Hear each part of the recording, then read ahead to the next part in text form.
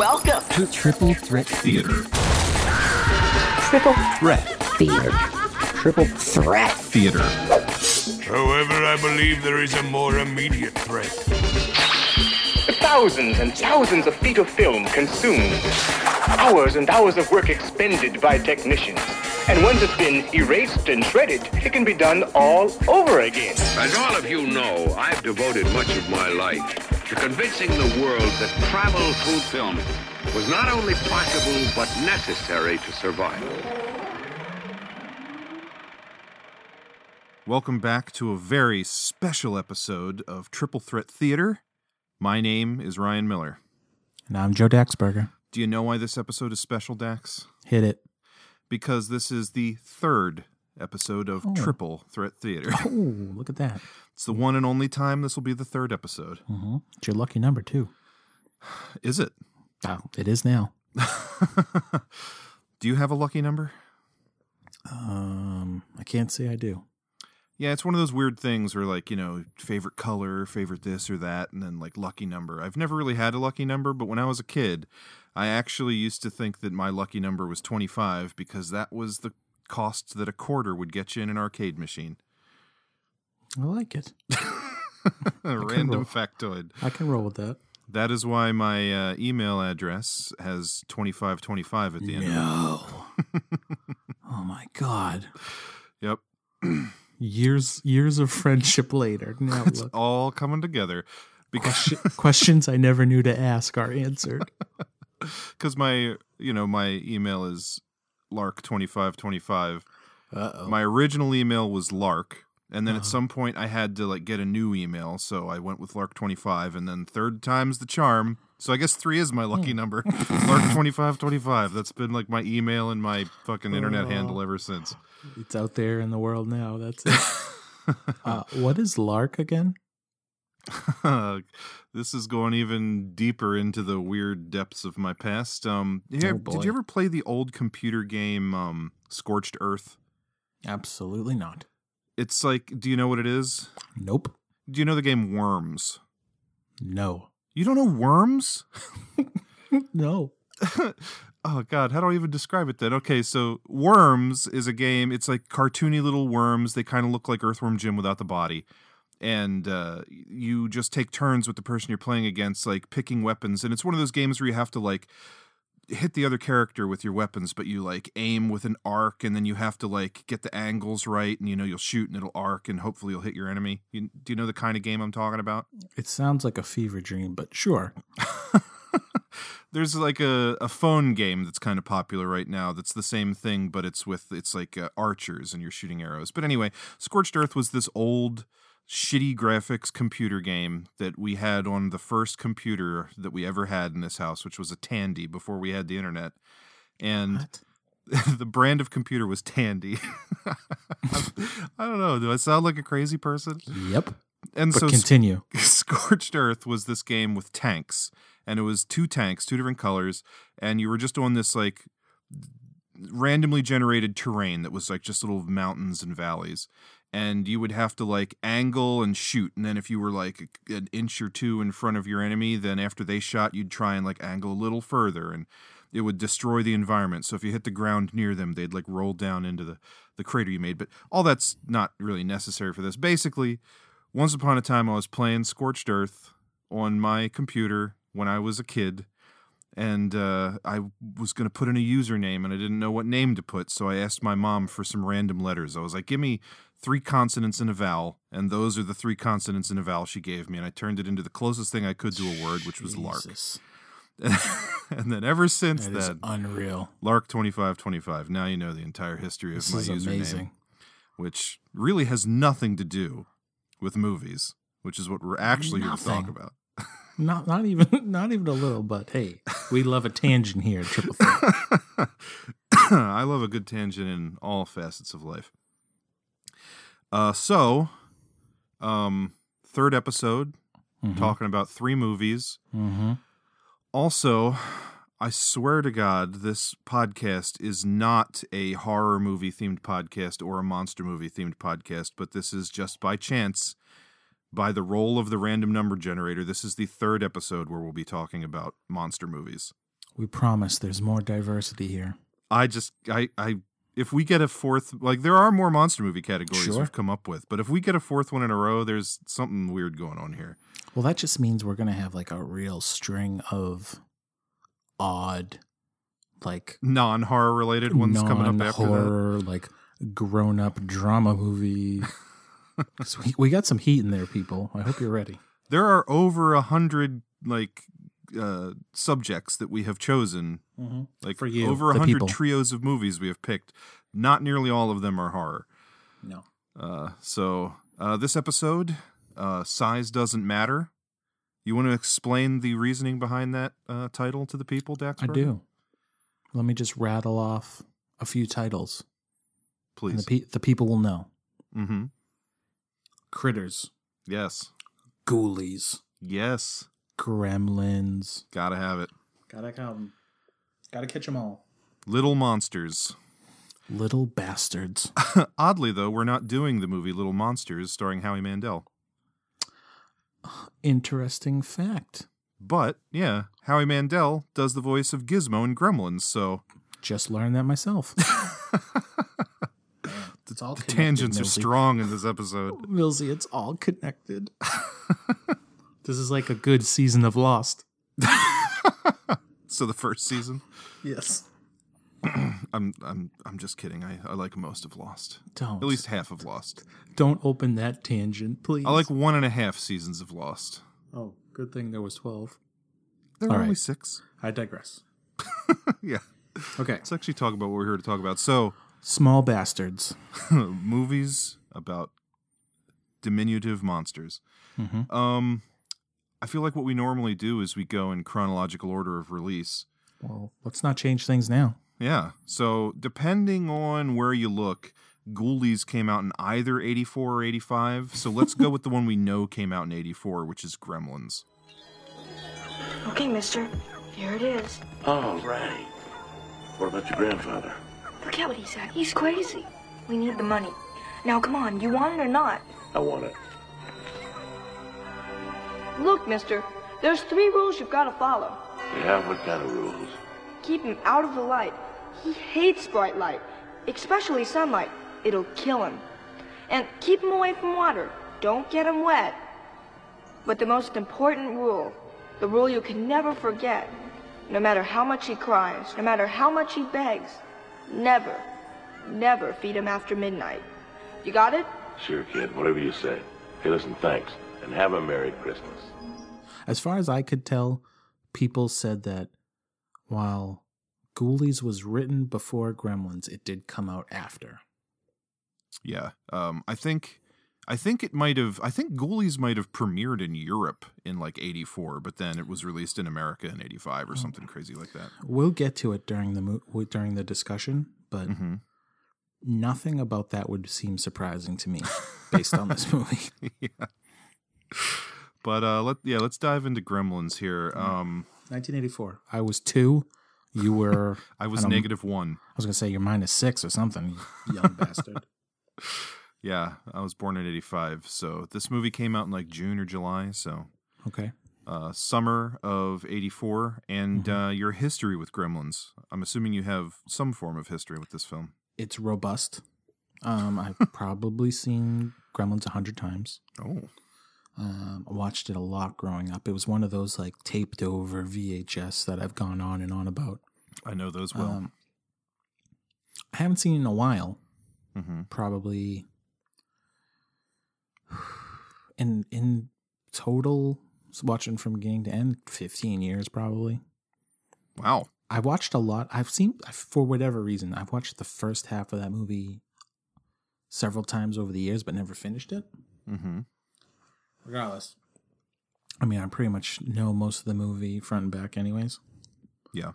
Um, I am less familiar with Gremlins. It's the same case for me with the Terminator movies. I saw Terminator 2 first and have seen it far more times than I've seen Terminator 1. okay. So the details get a little fuzzy sometimes. Same thing with Gremlins.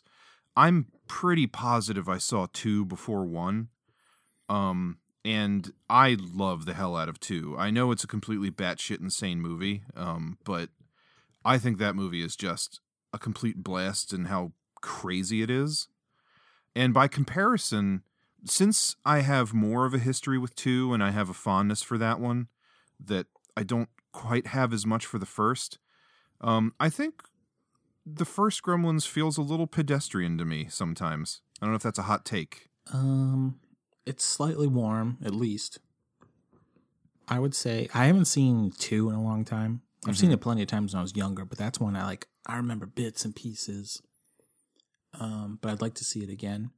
It's certainly, I mean, it's one of those like Hollywood stories that, is it Joe Dante? Yep. Yeah, he said, if you're going to bring me back for a second one, I'm doing whatever I want. And that's what he wanted to do, was make the craziest goddamn Gremlins movie ever. Yeah, they basically said to him, hey, the first one was such a surprise success. Please come back and do it. And he was like, I don't really want to do a sequel. And they're like, we'll let you do anything you want. And he's like, anything? And then, just made a complete train wreck of a movie that didn't make money. But God, I love it looking back on it. It's nuts. The parts I remember are crazy, of course. Yeah. I think that one just appeals to a child more, which is what I was when I first saw it, because it's just so cartoony. And there's cartoony elements to the first one. Yeah. But the second one is just this gremlin turned into a bat, and this one turned into a really smart gremlin, and then there's a spider gremlin, and it's just if that movie was popular, they were printing money with all the toys they could have made. And Gizmo was Rambo. Yeah, exactly. It's as a kid, the Aliens toys based on the movies were one of my favorite things when I was 6 or 7 years old, whenever they came out. And in that case, all the aliens pretty much look the same. So they just had to make up a bunch of shit. The snake alien and the bull alien and the gorilla alien. And I had them all. I loved playing with them. But Gremlins, did that right in the movie. They wouldn't have had to make that shit up if it was popular enough, but it wasn't. Very robust. But, sorry, go ahead. Well, back to the original. Yeah, I was going to try and segue us back there as well. Well, I would ask you, what genre is Gremlins 2? Now, are you looking for a strict one name, or would you not accept horror comedy? I mean, okay. I mean, if you had to pick one, though, let's just start there. I think it's more comedy than horror, personally. Okay. Me too. It's it's one of those weird distinctions. It's something I've talked about with Jesse numerous times on the Sidetrack podcast, but just because a movie has monsters doesn't make it a horror movie.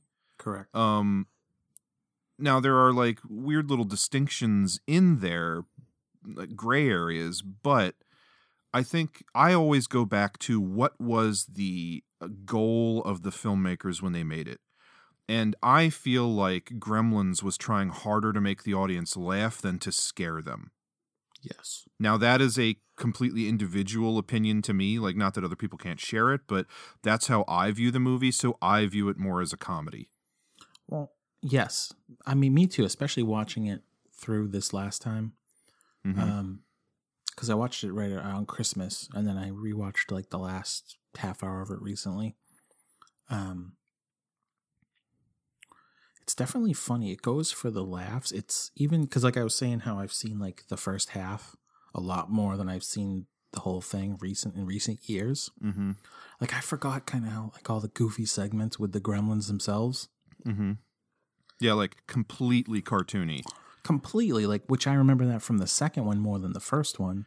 Yeah, I'm kind of the same way, where I always viewed the first one as being a little more straightforward and less goofy. Mm-hmm. I mean, like you, I knew the story about Joe Dante wanting to do the second one just like a complete cartoon. But as soon as the gremlins show up as Christmas carolers outside someone's house in this movie, and they're wearing tiny little clothes, where would they get those? I feel like that was the moment for me watching this one where I was like, oh, it's this ridiculous. I didn't remember because I haven't seen this one as many times. Yeah. And actually, I do like that angle. I think it's I love this movie anyway. I mean, there's no denying that. But it's funner for me with the goofy kind of aspect of it. Because rather than just being horrifying creatures, they got the funny angle to me. Makes it a lot of fun. There's just so many bits with Like when they throw that old lady on her Stairmaster and she shoots out the window. Like, yeah, that's great. But all like their little like kind of talking and like the laughing and giggling and just like one, they're in the bar and one of them's hanging from the ceiling fan. Like I couldn't help but laugh, especially this time watching it. Yeah, I like all that stuff. Even with all that like backloaded in the movie, though, I have to say, and this may also be a hot take, I definitely think I like the first half better than the second half. Yeah, I would go with that. I'd have no problem agreeing. I mean, with I that. do like the chaos and all, but the first half is just that 80s like teen dramedy feel to everything, but with humor. It's like a lot of 80s movies just couldn't help but have like funny random stuff. Like there's no real reason that the main character's father had to be an inventor that made like gadgets that were always malfunctioning, right? Just so they could have like weird props that were like shooting orange juice and all. But that's just the 80s. Yeah, it totally adds something, and it just gives it that little bit of a feeling of like Doc Brown and his like, crazy dog food dispensing machine in the beginning of Back to the Future and stuff like that. And I love all of those elements, and just the small town at Christmas and the what's her name? The like the really bitchy woman in town, Miss Deagle. Yeah. Like all of that stuff. I just love the feel and the tone of it. And then it is great when in the second half you take that like standard comfortable movie that you're used to and then just throw in not only monsters, but it's like not even quote unquote realistic monsters. It's literally like throwing in Looney Tunes characters a little bit. Yeah, more or less. I mean, it's that much more in the sequel, but this one, yeah, like we were saying, is certainly those aspects. It was like a big point in the movie too. It's like the mother's battle scene in the kitchen. Yeah, like that's when the really like the volume gets turned up to 11 in the movie. Which is like that's probably the scene that sticks out most to me from when I was younger. Yeah, like she shoves one of the gremlins in like a blender or something and then cooks one in the microwave. Like I definitely, that's one of the standout scenes for me from the original, that the Miss Deagle flying out the window on her little chairlift thing. A random factoid is that I always thought it was just Indiana Jones, the Temple of Doom, that like pushed Hollywood to get the PG-13, but it was this is one movie. Of those. There was these two movies because of scenes like the kitchen scene. Like there was some, I don't know, by 84 standards, over the top violence, but a lot of people had a lot of problems with that. Yeah, it's one of those weird cases of like, I mean, they are like monsters that if you don't look at the exact context of the movie, it's like these are creatures that are trying to like kill and potentially eat people or something. And you see like people get scratched, and then you see like Miss Deagle go flying out the window in like a cartoony fashion, and you don't see like a close up of her bloody face on the ground or anything. So it's weird because it's in those scenes, like in the kitchen, it is still kind of humorous, but it's also a little bit harrowing. For sure. So I guess I can see why this is one of those movies that kind of pushed the limit, but it is not like your standard 80s monster movie where there's like a huge body count that you can quantify. Yeah, there's only, I actually read that too. There's only, I can't remember because of the three movies. I can't remember. I think you might be thinking of Critters, which I was surprised to discover. Because I've seen that movie a bunch of times, but it never occurred to me only 2 people die in that movie. Yeah, okay, it is that one. Yeah, but like in this one, I mean, do you see the science teacher die, or do we just assume that he's dead? Like you see his dead body's like underneath the desk with you see like his leg sticking out or something. And then again, Miss Deagle, but there's not a whole lot of specific instances, and you don't really like watch people die, right? But, and then like, when it comes to the gremlins themselves, they have green blood, don't they? They do. So there's always that thing of like, if you change the blood to a different color, then you can get away with just about anything. But, yeah, I guess I still see the point of their whole rating switch thing. Yeah. I mean, it definitely would, even though I do view it more as a comedy, it definitely would probably be troubling for certain children to watch. Yeah, it's even the 3 movies that we're talking about tonight, they're not the same genre. They Mhm. could be, on one hand, you could just say these are horror movies. Yeah. A lot of people say Gremlins is a dark comedy more Yeah. than anything else. I read that quite a bit the last few days. Yeah, I would go with that. I absolutely would. But, at the same time, if you just asked me in general, I might say monster movie. I don't know. It'd probably change on the day and what mood I'm in, but Right. It's definitely not easy to pin down, as easy no. as you would think. And definitely one of those movies that just wouldn't get made today, I feel like. Yeah. It's just such a product of the 80s, which makes me love it that much more, Yeah,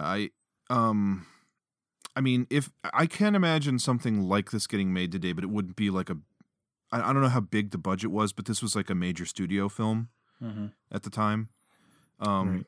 Like the thing that I can think of that's closest to it in like style and tone is Krampus from like a couple years ago. Okay, I'd agree. I think is in that mode, but I do think that is more horrific while also being funny. Yes. Like the creatures are just like weirder and more disturbing in that one, but yeah, fits in that same ballpark, I think. I'll go with that. But Also, one other fact I read about Gremlins is the town square, same town from Back to the Future. Same really? Same set. Yeah, it was all in the same backlot. that's cool. I guess cover it in snow and shoot it from different angles, and you don't really know. Yeah, 'cause what year was Back to the Future? Was that 82 or 83? I think that was 85. Or 85? Yeah. Okay. Yeah, I'm pretty sure it was. But yeah, you can definitely, because I read that beforehand, before I watched it this time, and sure enough, you could definitely pick out a bunch of stuff that looks like it. Yeah. I did not take notice. I feel like I might have heard that before, but I wasn't conscious of it this viewing. Yeah, there's so we mentioned earlier that Howie Mandel does the voice of Gizmo. Do you know who does the voice of Stripe? No, go ahead. Frank Welker, who is a very well-known voice actor. Mm-hmm. And I've heard this before. I don't know if it's true, but rumor is that he has the most credits of any actor on all of IMDb. As of the other day when I looked, he has 813 credits. Jesus. Because he's just like a voice actor extraordinaire. Like he does a lot of animals. Like he apparently has this weird ability to do like strange things with his voice that not everyone can do. So he does a lot of like creature and animal noises. Like, do you ever watch Futurama? Yeah. Nibbler on Futurama, when he's not like, he actually might do his like deep talking voice as well, but when he's just like making animal noises and or like the horrible gelatinous blob who like just makes like weird gurgling noises and things, like he does the quote unquote voices for those. I love it. Like, yeah, Frank, I'm gonna need you to come and do a blob today. Yeah. Okay. But I know on some of the Futurama commentaries, I've heard them talk about the fact that he can, like, he has some kind of weird ability that not many people have, where he can produce like 2 different pitches with his voice at the same time to like create strange effects when he's doing sounds of like animals and things. It's weird. I need to learn more. Yeah, Frank Welker has gotten a lot of work. Also doing the voices of just miscellaneous gremlins in this movie, you have Michael Winslow, the sound effects guy from Police Academy. Yes. And Okay. Peter Cullen, the voice of Optimus Prime. Oh, no shit. Yeah, just doing like random gremlin voices. Oh, all right. Go ahead, Gremlins. Some other random interesting things that I discovered watching this movie. Are you familiar with the actor Nicky Katt? No. You've seen The Way of the Gun? Yeah, but I couldn't tell you anything about it, unfortunately. In The Way of the Gun, he plays like one of the kind of hitman characters. Fun little factoid for fans of Stockpile Comics. My comic Mangol, the lead character Nick, is named after Nicky Katt. No, look at you. Nick for Nicky Katt, and his character in Way of the Gun is named Obex, so Nick Obex. That's where I got his name from. Oh, very nice. Because he's just like one of those kind of that guy character actors that I've always liked. And his first ever acting credit is as a miscellaneous school child in this movie. No shit. Never would have fucking known. But I think I think he was like named Nick Cat in the credits or something, and I was like, could that be? Because his last name is spelled with a K, and it's a little unusual. And I looked it up, and yep, it's him. Sure enough. Wow. It's all connected, Millsy. It's all connected. Also in this movie, another great that guy actor, especially in like 80s like horror and sci-fi stuff, is Dick Miller as Murray Futterman, the old guy who is he next door neighbors, or he just like lives nearby? The neighbor with the Peltzers? bulldozer? Yeah. Yeah, he's the neighbor. You know who he is, right? Did you recognize him? Yeah, he's seen him in 1,000 things, right? Yeah.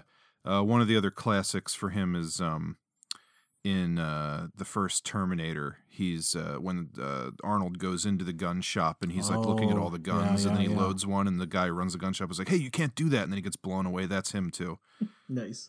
But he's been in a ton of stuff. There's actually an entire documentary about him called That Guy Dick Miller, because he's one of those that guy actors that I watched not too long ago on Amazon. Yeah, I need to see that. And he's just had like a crazy long career and been in a billion things. But I always like seeing that guy pop up. Mm-hmm. Let's touch on the effects a little. Oh, okay. Because I did some research about this. Of course, you know, when I'm younger, I think everything from the 80s looked amazing. And now when I see stuff when I'm older, I'm like, oh, okay. Like, not to say Gremlins looks bad, because I don't think it does. Mm-hmm. But you can definitely see some parts where it's like straight, like someone shaking a puppet. Like, yeah. Oh, there's a lot of that. If you look in the background when it's like crowd shots of all of them, because like the one or two in the front will be puppeteered and the rest are just like jiggling pieces of foam. There's like not as much, like there's a decent amount of animatronics, but I feel like I just would have guessed that there was even more than what was there. Mm-hmm. I read that they built, there's a few different gizmos, because any close-up of Gizmo is like a giant version. It's not like a little life-sized Gizmo. Yeah. So like they even had to they made like giant versions of food for him to eat. So it all matched up, which I thought was interesting. Did you read the fun little factoid that before going with puppets, they actually tried to put gremlin costumes on monkeys? Dude, come on. The monkey went nuts and shit all over the office. Yeah. As soon as they put the masks on the monkeys, they'd freak out and they couldn't be controlled. Yeah, they're running up the walls, defecating everywhere. I mean, come on. Yeah. It's just a hilarious little tidbit. Like, that makes me think of in Alien 3 when they did the dog alien. Yes. Before they did rod puppets, they actually took like a greyhound, because it's like a svelte dog, and they put the alien costume on it. And when you watch the footage, the behind the scene footage, it's not scary at all. It's adorable, because the alien's running around wagging its tail. I love it. But yeah, I love all that kind of shit. No, I think Gizmo looked great, and the Gremlins do look great, even though they don't have much in the way of animatronics, which is fine. I mean, yeah, I mean, what are you gonna do? Here and there, you get good close-up shots of them, and when there's like one on screen, it usually looks pretty good. There's times where the effects are suspect, like the big like wide shot, which was I think the one stop motion thing in the movie when it's like the crowd of them walking through the streets towards the camera, and it's like so obviously stop motion, but I don't see that and go, that looks bad. I just see it and I'm like, right. I know how they did that. I would say, just off the top of my head, there was like 3 times where I was like, was that stop motion? Mm-hmm. And I tried to look online quickly to see, but it seemed like no one was talking about if there was stop motion or not. It's a well-kept secret over there at Amblin Entertainment. But, you know, that's fine. It made me think back to when we talked about Deep Star 6 and how they had that nicely painted giant monster and they would just flop it around because it didn't have any like built-in action. Mm-hmm. So there's definitely a lot of that with Gremlins, but I'm fine with it. I do feel like, though, where it counts, like these things actually seem to have personalities. And yes, that's probably the best way of looking at it, is where it counts. They did it right. Yeah. Which I'm perfectly fine with. I find this movie to be charming. Oh, yeah, absolutely. Like anytime it is like one-on-one and there's one gremlin in the room, then they do a pretty good job with it. Like when it gets into the crowd scenes, I mean, at that point when they're doing like all of them in the bar and everything, it's kind of goofy anyway, so... Mm-hmm. They did good with the melting stripe at the end. It looked pretty good. Yeah, that was good. So you know. That, I'm not sure how exactly that was done. Like, it could be some form of stop motion, maybe, but I don't think so. I'm wondering if they didn't do what they did in The Fly when Brundlefly vomits on Stathis's hand and like melts it. They made they took like fake bones and they put like a molded wax fist around it. And then they put like a layer of red inside, and then they hit it with a heat gun, and then they played it in fast motion to show the melting. And when like the top layer melted, the red came through and was dripping down to look like blood.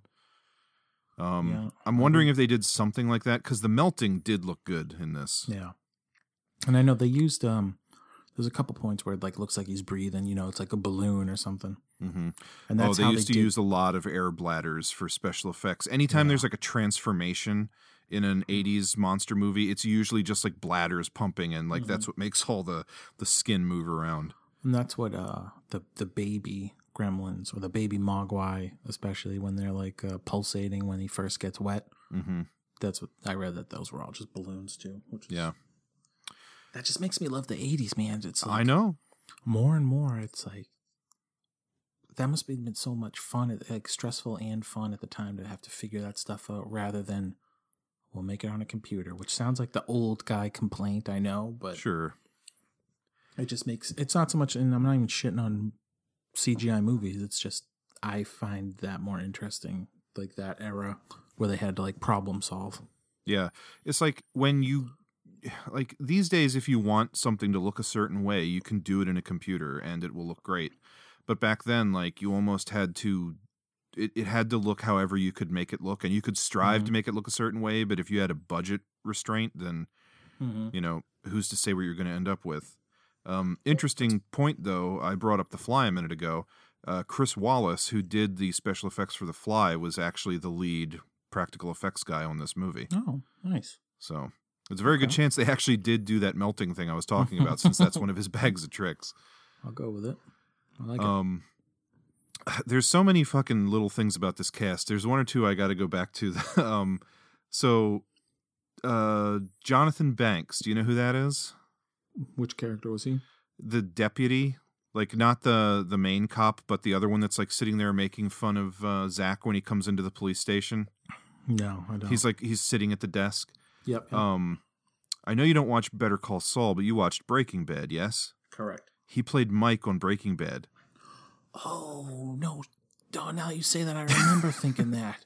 Yeah, I'm like looking through the cast list, and I'm like, Jonathan Banks, that name sounds really familiar, and I clicked on it, and I was like, that's him? See, and like he'll just always be like Mike. What's Mike's name in Breaking Bad? Well, his name in Breaking Bad is Mike. Well, what's his last name?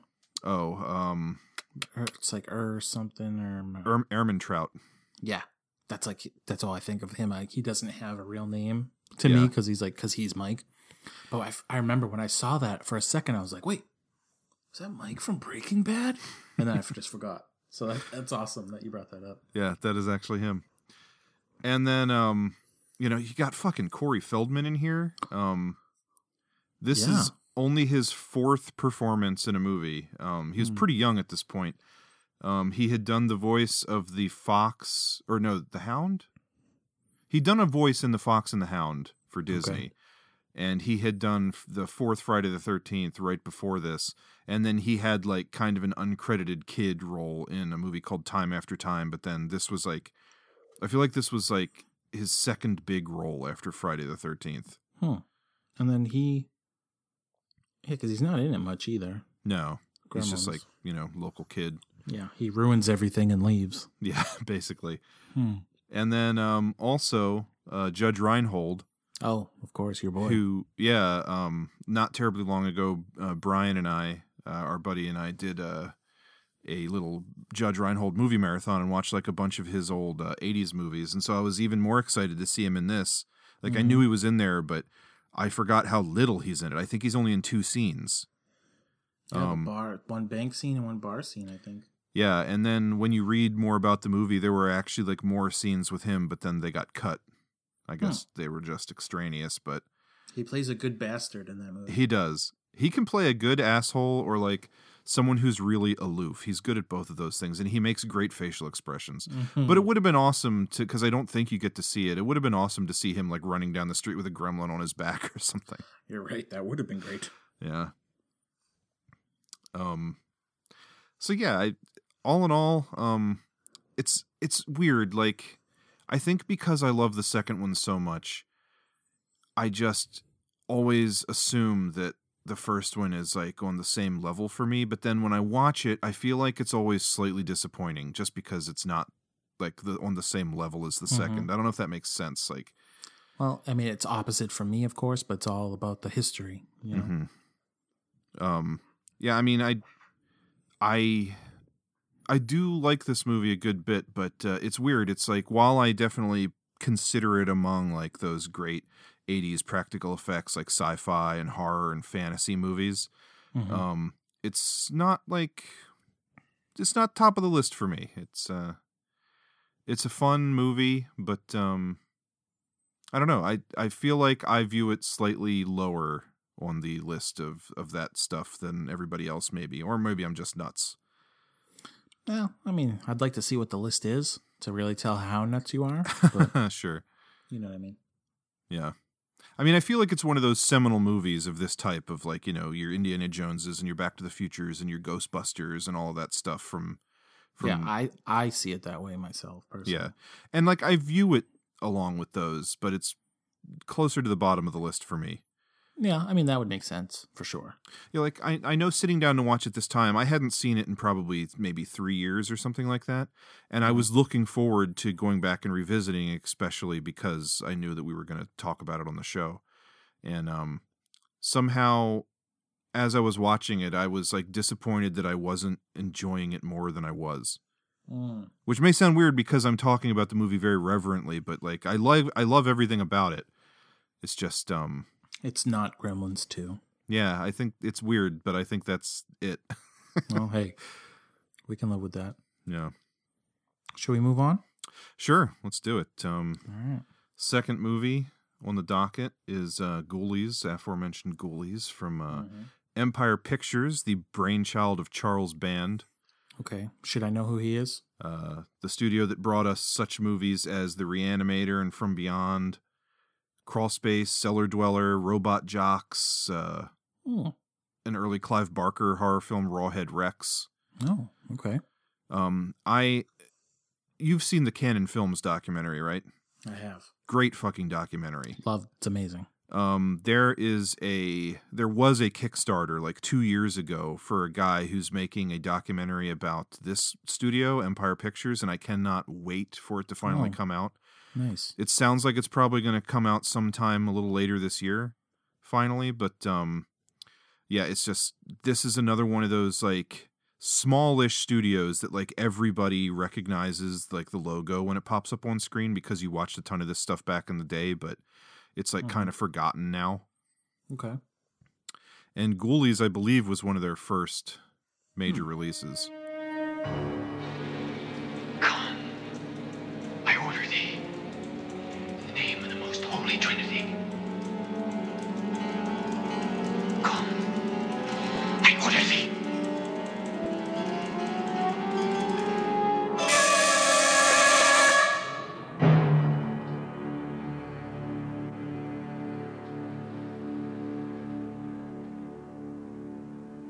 Well, that was fun. Yeah, let's go get another beer. Nice try, John. Where's Robin? I don't know. Maybe the toad monster got her. I don't think that's very funny. Well, she's not the kind who would just leave. Honey, I think we better go find her. Yeah, come on. No, wait. I need to dismiss the spirit. So do I. Where's the bathroom? Upstairs. Let me ask you a question. Yeah. What do you think of the movie Ghoulies? I don't think much of it. Thank God. Now here's the thing. If you had asked me a week ago, have I ever seen Ghoulies before? I would have said a resounding yes. But watching it, I don't think I've ever seen this before. Nice. I was very aware of the poster and the movie cover with the ghoulie coming out of the toilet. Mm-hmm. I'd seen that a million times over, and there is a sequel, Ghoulies 2. Actually, there might be like 3 or 4 of them, but There are 4, I think. yeah, I may have seen one of the sequels. It's one of those movies where I feel like there's like 2 visuals from it that I remember and nothing else from my youth. And watching this film, neither of those visuals popped up on screen at any time. So maybe I saw one of the sequels, maybe it's another movie, or maybe I just dreamed it. But okay, I'm assuming you had never seen it before. It was one of those ones I was unsure. I was like, this feels like a movie Tony would have had me watch at some point, but I just don't remember. But it has like a quote-unquote iconic movie poster for sure. Mm-hmm. Like, seen that a billion times. Like, just the name Ghoulies, you know? Like, it's just like an iconic name even. Yeah. But for an iconic name and movie poster, let me tell you, this movie is a dumpster fire. Since I doubt as many people have seen this as Gremlins, you want to try and give us a brief synopsis if you can? Oh, boy. Sure. It opens hard and fast with satanic worshiping. Mm-hmm. It's some 40-ish year old looking dad fella. He does look like a dad performing yeah. a satanic ritual. Just spouting the most ridiculous made up dialogue you've ever heard. I swear that like they told him just to make up a bunch, like speak in tongues, and I swear he kept saying the word suplex. He would just be saying random things, and then I would hear suplex, and I'm like, am I hearing things? I mean, I'll jump ahead to the point just to say there's a lot of speaking in tongues in this movie, possibly more than any other movie. Yeah. But okay, so dad guy, Satan worshiping or whatever worshiping, ghoulie worshiping. His old lady's there. They've got an infant. He takes the infant to sacrifice. Mm-hmm. She steals him back. Mm-hmm. Gives him to the groundskeeper. Yeah. And then he takes off. Mm-hmm. Smash cut too. Is it then? It's like 20 years later or something. Yeah, you never see what happened to the dad, right? You never see how he ends up dead. Right. Okay. Spoiler alert. So yeah, hard, painful smash cut. The infant is now an adult. He's in college. Yep. He's in college. He's just inherited this home where the previous Satan worshiping had gone on. Yeah, it's a big old mansion with like a bunch of dead trees and shit around it. Just a dump. Yeah. A real shithole. But it looks like it's not even, when I say shithole, it's not even like it's not like the house from It or something. It's more like a old castle. Yeah, it almost looks like some like dilapidated building up in the Hollywood Hills, and then they like threw some leaves down to make it look like fall, and then I'll go with that for sure. He's there with his girlfriend. He's inherited this house. I don't know, like some going-ons, and then they say they're going to invite a bunch of friends over for a party. So a bunch of cannon fodder shows up. One of them is the lady from Law and Order. Yeah, Mariska Hargitay, Mm-hmm. daughter of Jane Mansfield, actress on 19 consecutive seasons of Law and Order SVU. This was her first acting gig. First movie, Ghoulies. So she's one of she's not as insufferable as some of the other weirdos that are at this party. Mm-hmm. But again, the scene where people are talking normal is full of gibberish dialogue that barely makes sense. You know, there's that one friend who talks like what was that one guy, Millsy? He talks like Rat Boy like or Rat Boy, yeah. Is that what, no, Toad Boy. Toad Boy, yeah. He's all of a sudden they just pan to this guy talking this weirdo voice, like, oh, that's Toad Boy, blah blah blah. And then there's a couple other stoner friends, and it's just yeah, ridiculous. You've basically got 2 random hot chicks. Yep. You've got Toad Boy, which It's like a character. It's kind of like the Shermanator from the American Pie movies. It's like a guy who's like kind of meek, like nebbish dude, and he's not good with the ladies. And he's decided that if he like acts like this weird made up persona of his, that will somehow ingratiate him to women. And it seems to work oddly enough in this. But yeah, he like talks all weird and like hunches over, and they call him Toad Boy. Mm-hmm. And then you've got like the hunky, full of himself guy. And then two stoners, one of who seemed like he was doing an impersonation of Pauly Shore before Pauly Shore was even around. Yeah, it's kind of like that. Then there was another guy that was kind of like an Elvis.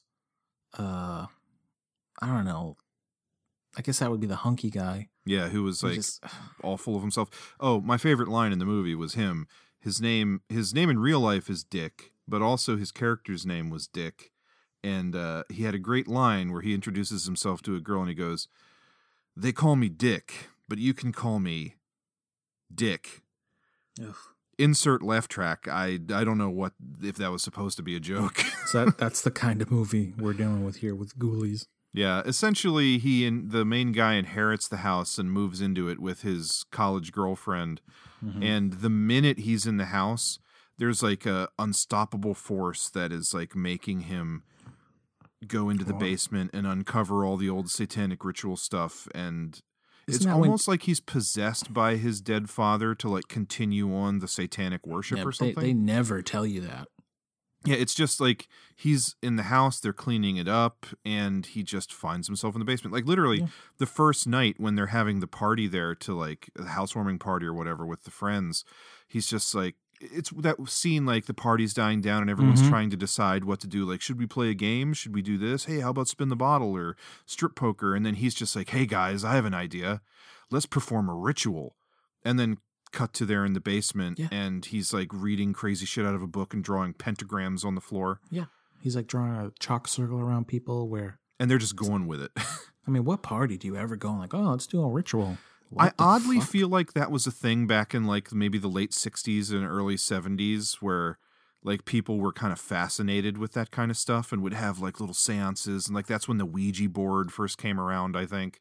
But it is a weird concept. Like everyone's having a party and they're drinking, and as it's winding down, instead of just like going out and grabbing some fast food and conking out on the sofa, everyone's like, hey, let's go summon a ghost. Yeah, it needed like a scene of him like grappling with some urge or something, because it totally just goes into like, I've inherited this house. Let's have a party. Hey, let's go start worshiping some demons. Yeah. And then, I mean, movies called Ghoulies, I expected it to be similar to Critters and Gremlins, much more about the hijinks of like little monsters attacking people. Mm-hmm. But they're honestly a pretty minor part of the movie. Like, they seem to be like low-level demons that he is able to bring into the real world. Yeah. And then he's like, you will be my minions. And they kind of just creep around for the most part until the end and look terrible.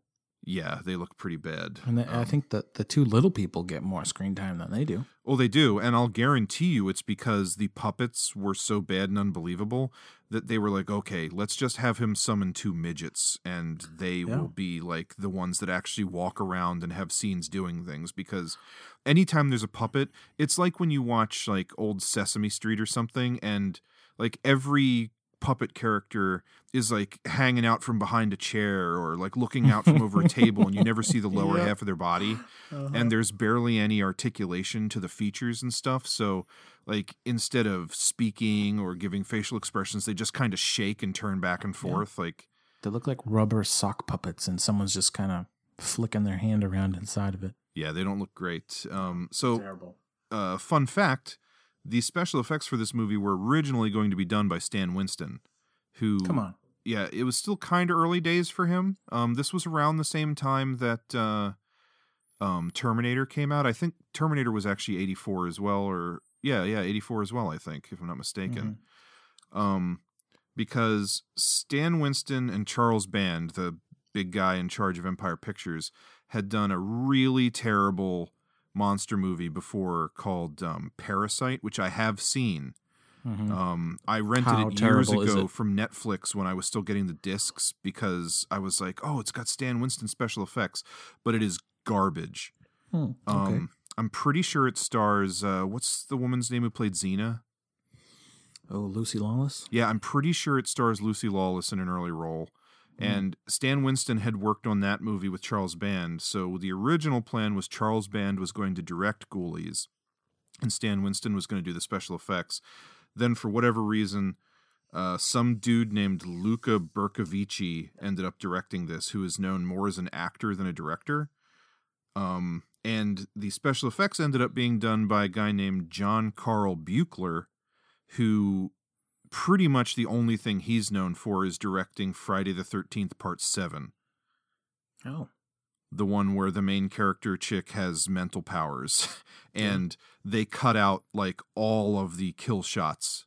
The censors like gutted that movie. And it kind of ruins it. And that was the one I liked a lot when I was growing up, but he looks the coolest in that one, I think, personally.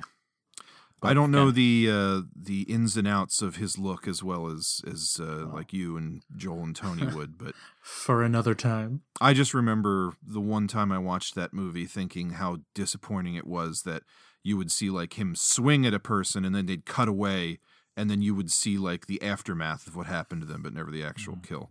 Yeah, it's lame. But yeah, that was a big, long way around to get to. John Carl Buechler did the special effects for the Ghoulies, and yeah, so it wasn't great. No, I mean Ghoulies show up, little people show up. There's a lots of speaking in tongues. Mm-hmm. Got to throw this out there. The little people's names are Grizzle and Greedy Gut. Yep. So again, top-notch writing in this one. Mm-hmm. At some point, the dad gets resurrected.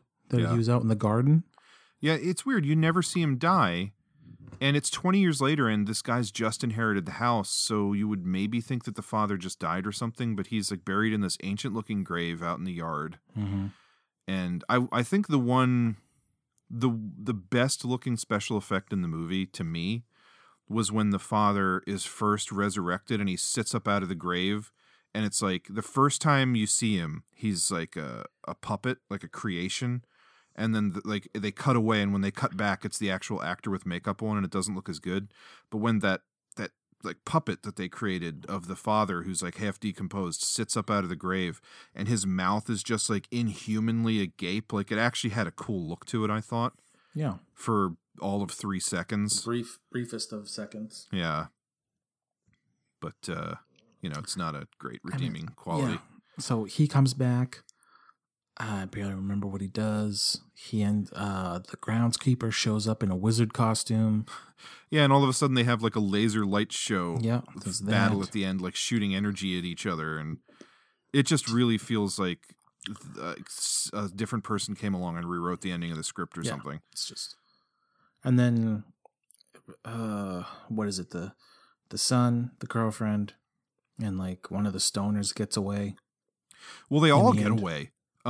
Because so if you'll recall when the girlfriend is considering leaving the main character because he's like obsessed with this supernatural shit, but then he like uses his powers to take her over, and then he decides to have another party, like a dinner party, because he needs like a bunch of people to perform his ritual. Yeah. So he invites all of the friends from the beginning back over, and they all have dinner while wearing sunglasses. Which, as I'm watching the movie, I'm like, what the fuck is going on? And I actually looked it up online. And do you know why there were so many sunglasses in this movie? I read the thing. Tell the people. Yeah, so the plan was Ghoulies. I don't know why. They were going to make this movie in 3D.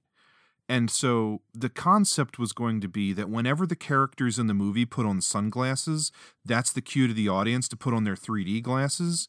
But they abandoned that idea about 3 days into filming and just didn't reshoot the scene where they're all having dinner with sunglasses on for no reason. They just left it in the movie and threw in a random line where the main character was like, leave the glasses on. There's a reason you're wearing them. You'll know why later. And there is no reason. Nope. And it's not like, did he say, like, within the context of the movie, was the main character supposed to have told his friends, hey, bring sunglasses? Because no, it makes too much sense. If he had gone to the store and bought sunglasses for everybody, you'd think he'd have like 6 pairs of generic black sunglasses. But no, everybody has different crazy looking sunglasses, and the like full of himself asshole dude is wearing sunglasses that have little windshield wipers on them. Did you notice that? I did. Yeah. Just so weird. So bad. There's so many weird decisions. It's just chock full of odd. Yeah. And so at the end, I guess the main character, is trying to bring the father back from the dead. And he does so. And the ghoulies all go around and kill all of his friends in the house. So it's just like all the friends are dead. They're kaput. Cannon fodder has become fodder. They've lived out their usefulness. And then at the end, when the like wizard battle happens, for no fucking reason, all those characters come back to life and they're fine. And then they all escape. Oh, were they in the sheets? Yeah, they were all like wrapped up in sheets, like covered in blood. Ugh, and so then weird. For no reason, they wake back up again. And it's just like, what? Why? Yeah. Why did they all have to live? I don't understand. And then you get so the end scene is son, girlfriend, stoner guy driving away, and then the back of their car is full of ghoulies. Yeah, you think it's all over because they have the classic, like, as the undead father and the groundskeeper, who has magic powers, are fighting in the creepy basement of this old mansion, and their lasers are shooting everywhere. The whole house starts to come down, and it's that, like, quick, everybody run, the ceiling's collapsing. Mm-hmm. You don't see anything actually collapse because that would have cost too much money. But they run outside and they drive away, and then there's ghoulies in the backseat, credits. And apparently this movie was a pretty big success for Empire Pictures. Ugh. I have to imagine that the budget wasn't very high, which probably attributes to some of this. But then, like, it had an ad campaign that was strong enough that it had, like, mothers writing to the company to complain that their children were afraid to go to the bathroom because the poster has a monster coming out of a toilet and all this stuff. And weird part of that too is in the poster, the ghoulie is wearing like a blue sweater and red suspenders, right? Suspenders. Yeah. There ain't a single ghoulie in that movie wearing any clothes. No, absolutely not. Unless you count the 2 little people, but who were dressed like medieval. Yeah, like they were minions. They were dressed like Renaissance fair people or something. Yeah. And then apparently also they shot in the movie, there's actually the shot of that green ghoulie coming out of the toilet, but he is not wearing any clothes, so it doesn't even match the poster like you say. And apparently they only filmed that shot of him coming out of the toilet because after they made the movie, they came up with the ad campaign idea of the ghoulie coming out of the toilet. Don't ask me why they thought of that and were like, this is brilliant. Now we have to film it and put it in the movie. But that's the way it happened. Because I'm like the target audience of that same thing where I was like, I saw that poster over the years. I'm telling you, within 6 minutes of watching this movie, I was like, how the fuck does this movie match up to that poster of that ghoulie in small children's clothes coming out of the toilet? Yeah.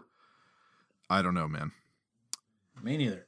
But, yeah, this whole movie, there's, like, levels of, like, cheesy 80s horror. And this is somewhere not all the way at the bottom. I've seen far worse than this. Well, I mean, if you had to put it in a list of how many 80s horror movies are there, there's a lot. There's a shit ton.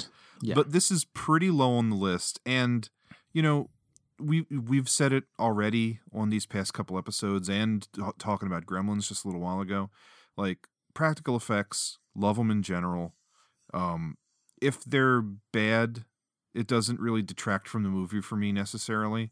As long as, like, everything else about the movie is firing on all cylinders and I'm enjoying it or whatever. This movie, it's more noticeable just because it's fucking boring and you're just dying for any scenes with the ghoulies to, like, because it's called Ghoulies and you want to see the monsters, and they do so little in the movie and they appear so infrequently, and honestly it takes them forever to show up that it's just... it's just like it's a slog. It's just so boring. really is. And from scene to scene, there's no plot thrust. You're just like, what is making any of these characters go from one scene to the next and make these decisions they're making? This movie was an outright chore to watch. Yeah, it is. It's not great for sure. There's no redeeming quality to Ghoulies. I'll say it right now. Like, I couldn't even tell you, like, oh, it's so bad, it's good. It's just bad. Yeah, I mean, as a film itself, I ain't recommending it to anybody. I do feel like just because of the ad campaign and the time that it came out and the small impact that it did have, I feel like it's still oddly, minorly important to like the 80s, like independent cinema era. Well, that would be the one reason I would say it's like, worth checking out. Like, I can now scratch it off my list and say I've seen it. I'll probably never watch it again. Well, I mean, I feel like for people like us, that scratching those names off the list is important. Yeah, most people, not. Most people are just like, stay away from it. Yeah, if you are a normal human being, don't bother with Ghoulies. Quite frankly, if you've never seen the poster or heard of Ghoulies, there's no reason for you to watch it. Yeah. Now, here's a question. I think I know the answer, but do you have even the slightest interest in watching the sequels? No. I want to watch 2 purely because I want to know if that's the one that I've seen before and if it would ring any bells. Well, you know me, Millsy. I'm a glutton for punishment, so if you say you want to make it happen, we'll make it happen. I'm not saying I'm going to choose it for an episode of the show. I'm just saying that I may, in my own free time, watch Ghoulies too. But so you're a glutton for punishment. Yeah, I definitely am that. Anyone will tell you that. Okay. But yeah, on the whole, not a whole lot good to say about this movie. No, let's move on, please. Right. So third and final film on our list, we have Critters from 1986. Oh my God, Jay. Mom. What the hell are those things? They're from outer space, like Charlie says. Bradley. Maybe there's some government experiment gone haywire. They used to be gophers, but got zapped by some radioactive... Bradley? What are we gonna do now? Do you have any history with this franchise? Have you seen any of these before? I do. I've certainly seen this one. Probably not since I was a kid. Mm-hmm. But I remember it quite fondly. Even though I forgot lots of details, but I remembered how they looked. I remembered the intergalactic bounty hunters. Yes. I remembered the guys' faces as soon as I saw them, kind of thing. I forgot about their shape changing green faces. Oh. But I remembered their human forms. So little random things like that. I mean, we're talking. I was 4 years old when it came out. I mean, I haven't seen it in 25 years, probably. Yeah. But I can remember, we were big, monster movie kids. Me and my two brothers, one of them especially, we ate this stuff up like it was, there was no tomorrow. Mm-hmm. Yeah, I think I mentioned maybe last episode, talking about the small mom and pop video store. Maybe it was the first episode we did when I was talking about Deep Star 6. Did. Because for some reason, Critters 2, The Stuff, and Deep Star 6 are the movies I would rent repeatedly from that little mom and pop video store in town when I was a kid. Nice. I hadn't seen Gremlin. So I've seen all 4 of them. There are 4 Gremlins or Critters movies. I've seen the second one probably the most times, but it had been for goddamn ever, since I was a kid. For a good long while, I owned the first one on DVD, so I've seen that one more recently.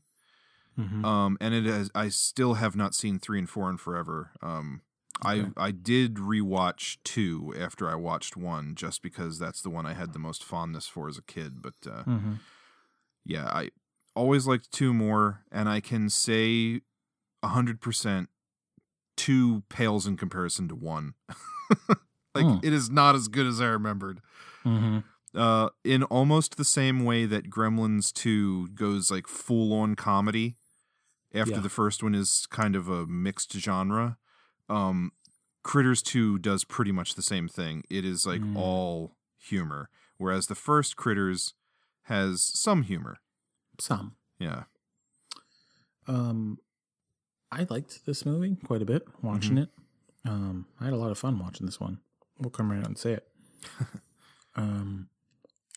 There's not much plot, really. No. It's pretty moves pretty quickly. It's only hour 29, I think. Yeah, something like that.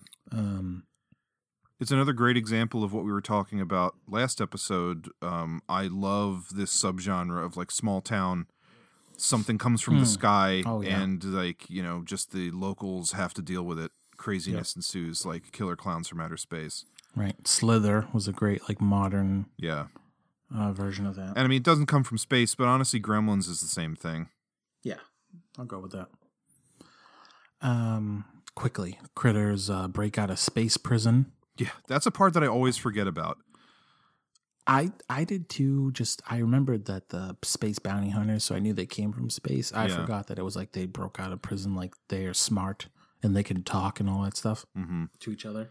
Yeah, their speech is just like little, but then every now and then they'll put subtitles on the screen. Yeah. Like the greatest subtitle in any movie ever is when the Critters are trying to break into the front door of the house, and I think the front door swings open and the mother, played by Dee Wallace, is there aiming a shotgun at him, and maybe the other critter next to him gets shot, and then the subtitle, it's just an image of a critter, and he like makes this little noise, and the subtitle just says "fuck" in the middle of the screen, and then he rolls away. I actually I took a screen cap of right before that because for whatever reason it's just so funny to me. There's two critters standing on the step. One's looking at him, and it's just they have weapons. Oh yeah, that's great too. Oh, I love it. Oh, Yeah, it just killed me. Yeah, so beginning of the movie, it's like a prison transport, and the critters, or as the alien species within the movie know them as Krites, is like their species name or whatever. Yep. They hijack a ship. They break out of prison, they hijack a ship, and they come to Earth to feed. And whatever like intergalactic police force or whatever there is, they call on these two shape-shifting bounty hunters to come down to Earth and wipe out the Krites because they're like intergalactic criminals or something. Which, out of context, the rest of the movie, it's just like, how big is this universe? Right. This could take place in the Guardians of the Galaxy universe or something. Like the guys are even dressed slightly like Star-Lord, the bounty hunters. They got a little Ravager look to them. Yeah. Red leather. But that is something I've always loved. That's just like, typically you have, you know, meteorite comes down, creature like the Blob or whatever from Slither comes out, chaos ensues in the small town and they have to stop it. But I love that little extra added sci-fi element of this one, that there are space cops who shapeshift. Yeah. And just the idea of like, they scan their environment or they watch videos to learn about Earth before they go there. And then they just like, the main guy, Ugg, he picks, like he freeze frames on an 80s rock star and then just turns into that 80s rock star. Johnny Steele. Yeah. And as he's like wandering around this town killing the Krites, like random people will see him and be like, Johnny Steele? Yeah, it's got the biggest 80s hair. Yeah. He plays it very serious. He's got the most serious face ever in that movie. Yeah. Well, do you know that he is like a Shakespearean actor? He comes from Broadway. Like he actually sang that the Johnny Steele song in the movie Power of the Night that they showed the music video for. Yeah, that's actually him singing it. I love it. It's better and better. He's been in a ton of Broadway productions. He's most well known for Cats in like the early 80s or something. Okay. But I actually downloaded that song, Power of the Night. It is like, that could have played on the fucking radio. It was released by a record studio, like with the soundtrack for Critters. And like I feel like that could have gotten radio play. It's actually a pretty good 80s like rock song. It's never too late, Millsy. Power of the night, the streets are calling. It's so good. Johnny Steele. But yeah, I think it's awesome that they actually got like a musician to play that role. I'll be honest, me too. And this is like one of the few like film roles he's ever had, but he's in all 4 Critters movies. Oh, really? Yeah. Oh, wow. Okay. Which I think is cool. Yeah. And then I also love the fact that the other shape-shifting bounty hunter, he like can't decide, so he keeps changing, and it just adds a little something to it. Like, First he's nothing for a bit, then he's the priest. No, first he's the dead cop, and that was an idea that I think is great. Like, he doesn't just shapeshift into a cop, he shapeshifts into the dead cop. So the cop is laying on the ground with like blood running down his face, and he literally looks at that person and thinks that's how he looks. So he shapeshifts to look like the dead cop, which I thought was neck great. wound and everything. Yeah, like I had forgotten about that element of the movie. It's only in there for a little while, but I love that. Mm-hmm. But yeah, then he's the priest for a little while, and then he's Charlie, the kind of like simple-minded, drunk farmhand. Village drunk. Yeah. Yeah, and that's kind of just like destruction from there. You know, the critters roll around. They're bowling a lot of critter balls in this movie. Yeah, for sure. The two mercenary bounty hunters. You know, you almost wonder when you're watching it, are they there to help, or are they there to destroy everything too? Because they mostly just like tune up the local townspeople. Yeah, that's true. They do. They just don't give a shit. It's funny, like in standard cop movies, you always have like ever since Dirty Harry, the cop that like plays to the tune of his own drum and takes things too far, and they always have to take his gun and his badge. Well, when that weird blobby alien thing like comes on the hologram in the beginning and is like, you bounty hunters have a new mission, you have to go catch these Krites on Earth, he specifically says something about like, and can you see if you can cause a little less destruction than your last mission or something like that. So these are just like devil-may-care bounty hunters who just do whatever to get the job done. I mean, they're blowing the shit out of everything with those laser cannons. Yeah. Which is nice to see too. They just had some very random gun design. Yeah. It's just like a big long dick that like extends a little bit, and then they shoot green lasers. That like swivels on their hip. Yeah, I love that. I love everything about them, the look of them, the concept behind them. Like, even if you took the critters out, like, I would like to see a sequel just about the bounty hunters on some other mission. Yeah, like the movies could just be the bounty hunters, like, hunting different things. Yeah. Not just critters. I love those guys. Yeah, they basically it centers around them, and then the one family in the farmhouse that just gets fucked with the whole movie. Yep. Critters they just start growing once they start eating. Yeah, I guess so. It's never fully explained, but they do get bigger eventually. They only kill 2 people. Yeah, the cop dies, and then who's the other one? Oh, Billy Zane. That's right. This is Billy Zane's first movie. Oh, no, second movie, if you count Back to the Future. If anyone's going to have a Billy Zane-a-thon, you can definitely throw Critters in there. Yeah, with just the weirdest looking hair with that like little mini ponytail thing in the back. Yeah, which is very odd. He buys it. Mm-hmm. So just a lot of running around, and then they start growing. I actually forgot. I don't remember this at all, about there being a giant, like, man-sized critter at the end. Yeah. And even though he's on, like, the box art. Yeah, but I mean, if on the box art, it's not you like there's no banana for scale. I mean, of course, he could be any size. He looks just like a normal critter, but he's bigger. But I just mean like so much. Like I saw the box art again. I was like, oh yeah, and you could see the arms and legs. Like you can kind of see them on the little guys, but he does look distinctly different. Although you never get a good shot of him at full size either. Yeah. Which I was kind of like really because I didn't remember that also at that point. I'm like excited. I'm like, yeah. I was like, dude, I don't remember any of this. Yeah.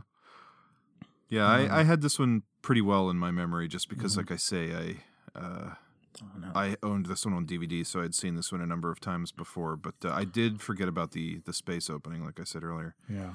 I'll jump right to it because this movie, for Triple Threat Theater, this movie has my favorite, I'll call it like asshole monster moment yet.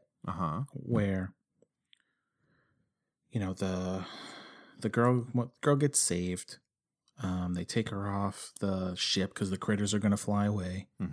The little brother throws the dynamite in there. They throw a Molotov cocktail. It flies away. So the critters are gone. Everybody else is on the ground. Critters are flying away. They're out of there, right? Yep. These assholes just go right over to the house and blow it up for no reason. That's right. The critters think they're off scot-free, and they're like, God, those humans gave us a lot of trouble. Let's just go blow up their fucking house. Like, we're leaving hungry. We didn't get to eat those humans. Let's blow up their house right in front of them. And then they take off. That is and then funny. And then they explode from the dynamite, which was great. Yeah. But man, so far for Triple Threat, that's my favorite. Like, just monsters, just being monsters, blowing up that house for no good reason. Best monster asshole moment. I can't wait until we maybe top that someday. So, hey, it'll have to be a thing. Of course, I have to say I was super bummed when the bounty hunters put the house back together with space science. Yeah, it's kind of like in Ghoulies when they bring those people back to life at the end for no Yeah. real good reason. It's like, you can't just leave the house blown up. Right. Like, I would, if we were doing like a scale of how many stars I was giving this movie, it would get a whole extra one if the house stayed blowed up. Yeah, I mean, that was just... isn't it enough that the entire main family survived? I mean, this does have a small body count for a monster movie from the 80s. And like, that's not enough. You couldn't like let the fucking house blow up. Like, I don't even think the critters ate the cat. So like, even the family cat's okay. Yeah, the cat. Chewy got away. Yeah. But yeah, so I was like bummed. I mean, I still love it that it happened. It was like kind of crazy. And I feel like they probably spent a lot of budget putting the house back together in that like reverse destruction scene. Yeah. But I don't know. Just a weird element. I'm not sure why they did it, filmmaker's really. decision. Yeah, but it was great just to see. I want to make a GIF of just the critters flying over the house and blowing it up and then laughing. I would put that in rotation if you did. Yeah. And then they get blowed up good. Happy, houses together. Yeah. There's a couple critter eggs in the farmhouse or in the barn. Fade to black. Yep. Critters. I just want to talk about the critters themselves for a minute because this is another thing I've talked about numerous times on Sidetracked with Jesse is when it comes down to monsters for me, I love horror movies. Monster movies specifically are like my favorite genre of movie probably. And like I always had something against like Frankenstein and Dracula, werewolves and vampires and stuff in general just because they seem kind of typical. And I have always loved things like The Alien. At the time, there was like nothing like it. Or Tremors. Like those are completely original. Or The Predator is like, even if, it looks cool anyway, it looks just kind of like a guy in a suit until you take the mask off. But just the concept behind it. And it's like an intelligent hunter. It's not just like a bloodthirsty beast or whatever. And honestly, kind of right up there with those for me is Critters. I mean, I did watch these movies when I was a kid, but I just like how different they are, even from Gremlins as like little creatures that attack you. Like just the idea that they roll up into a ball and they roll instead of running. And I get that that's probably just a practical thing because it was easier to roll a furry ball across the floor than puppet something running. Hey, again, that's back to us talking about the 80s and just like problem solving. Yeah. Like, would the critters have rolled around if that movie was made today? I don't know. I doubt it. Just like the big mouth with all the teeth and the glowing red eyes, all that stuff is gravy. I love the fact that they're covered in fur, so they almost look kind of cute. The glowing red eyes is great. Yeah. That scene where Dee Wallace is looking out the kitchen window and those glowing red eyes hit her, it's actually pretty creepy looking. Yeah, it really is. And then also the fact that they have those little spines that they can shoot at you and then they like paralyze you. Yeah. I just love all of that. I love all of the little things that make the critters unique. They put a nasty wound on those people for the it's got like hit with the boil. It's gross. Yeah. I love all of that. Like, even though Critters is lesser than all of those other movies I named, it's not as good as The Thing. It's not as good as Aliens or Predator or Tremors. I still honestly hold those creatures up, like, in that same level as the rest of those, just for, like, ingenuity and being different. Yeah, and it looked good. Like, there was a couple different spaceship things that they made spaceships for that didn't look bad. I mean, a lot of the movie looks good. It doesn't feel low budget like Ghoulies did. Yeah. So, nice. I guess a little bit of behind the scenes stuff really quick. So the movie's directed by Stephen Herrick, director of Bill and Ted's Excellent Adventure.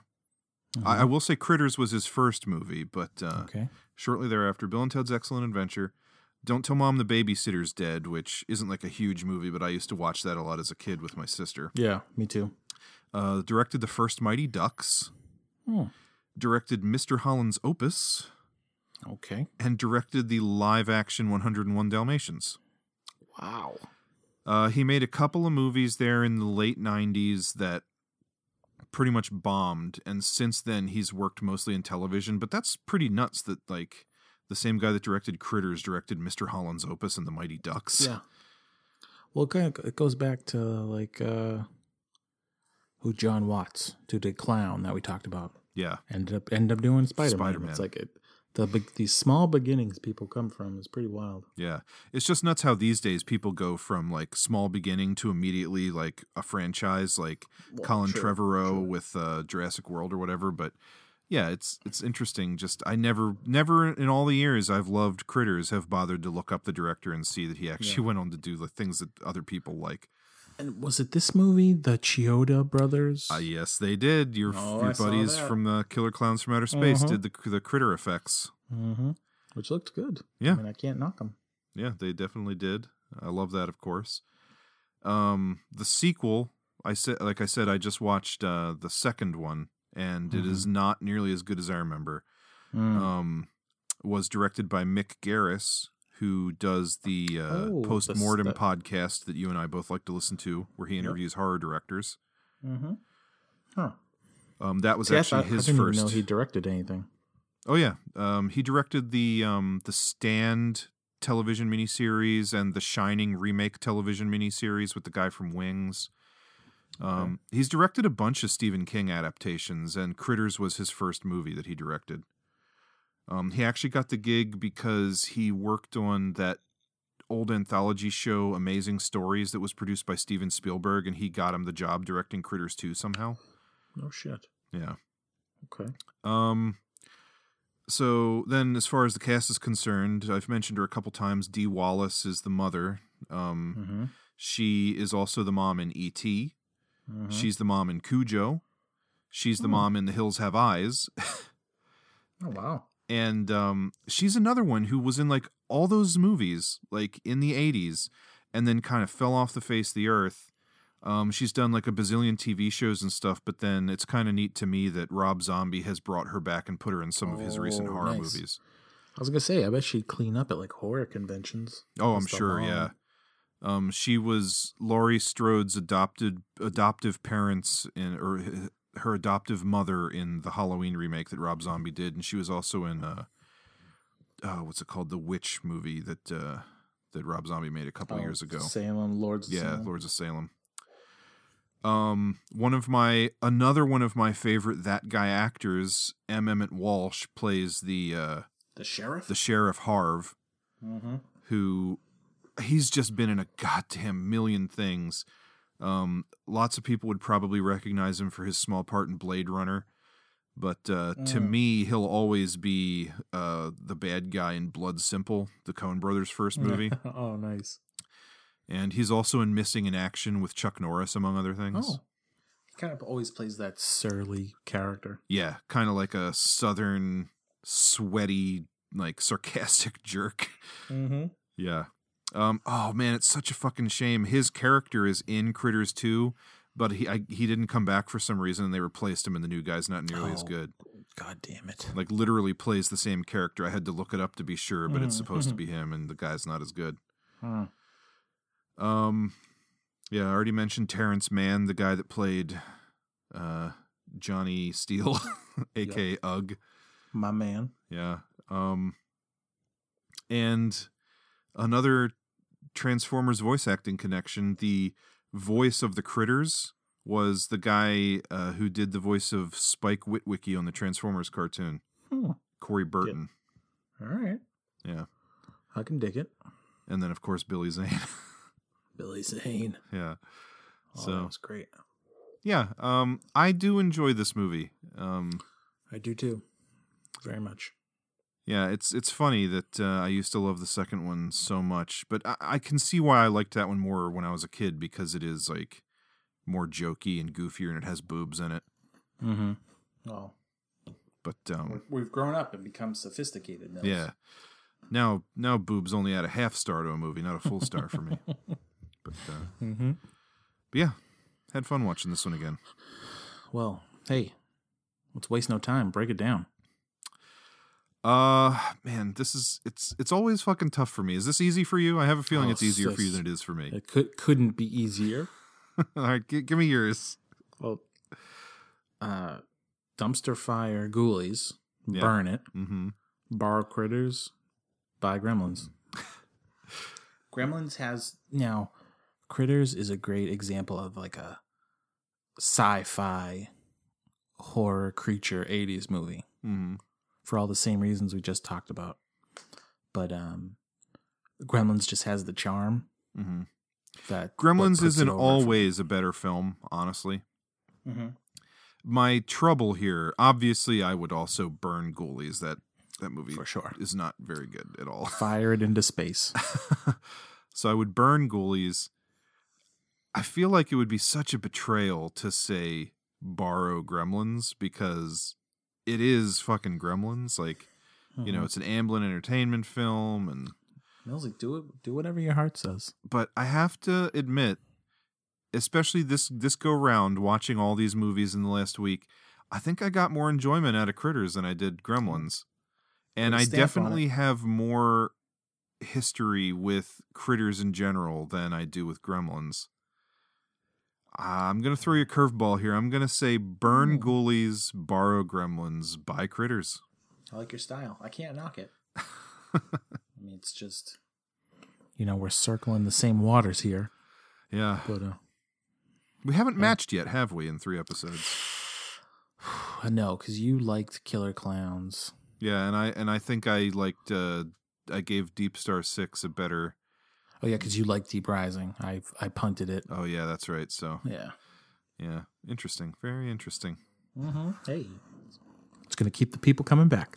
Well, speaking of keeping people coming back, why don't you light up the random number generator and let's see if we get something other than monsters for the next episode. Yes, please.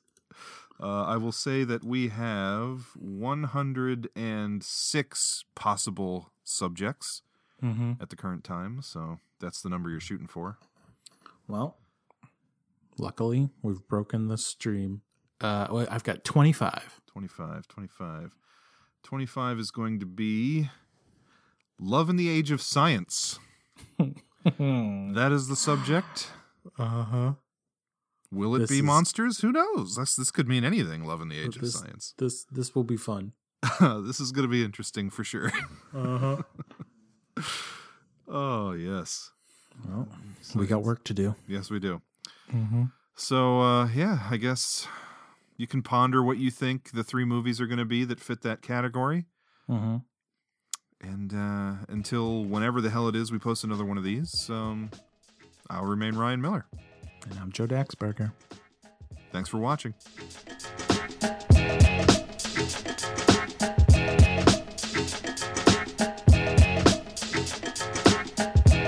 That was one of the finest movies I've ever seen. They ought to make them all like that. None of this nonsense about social matters. People don't go to the movies to see how miserable the world is. They go there to eat popcorn and be happy.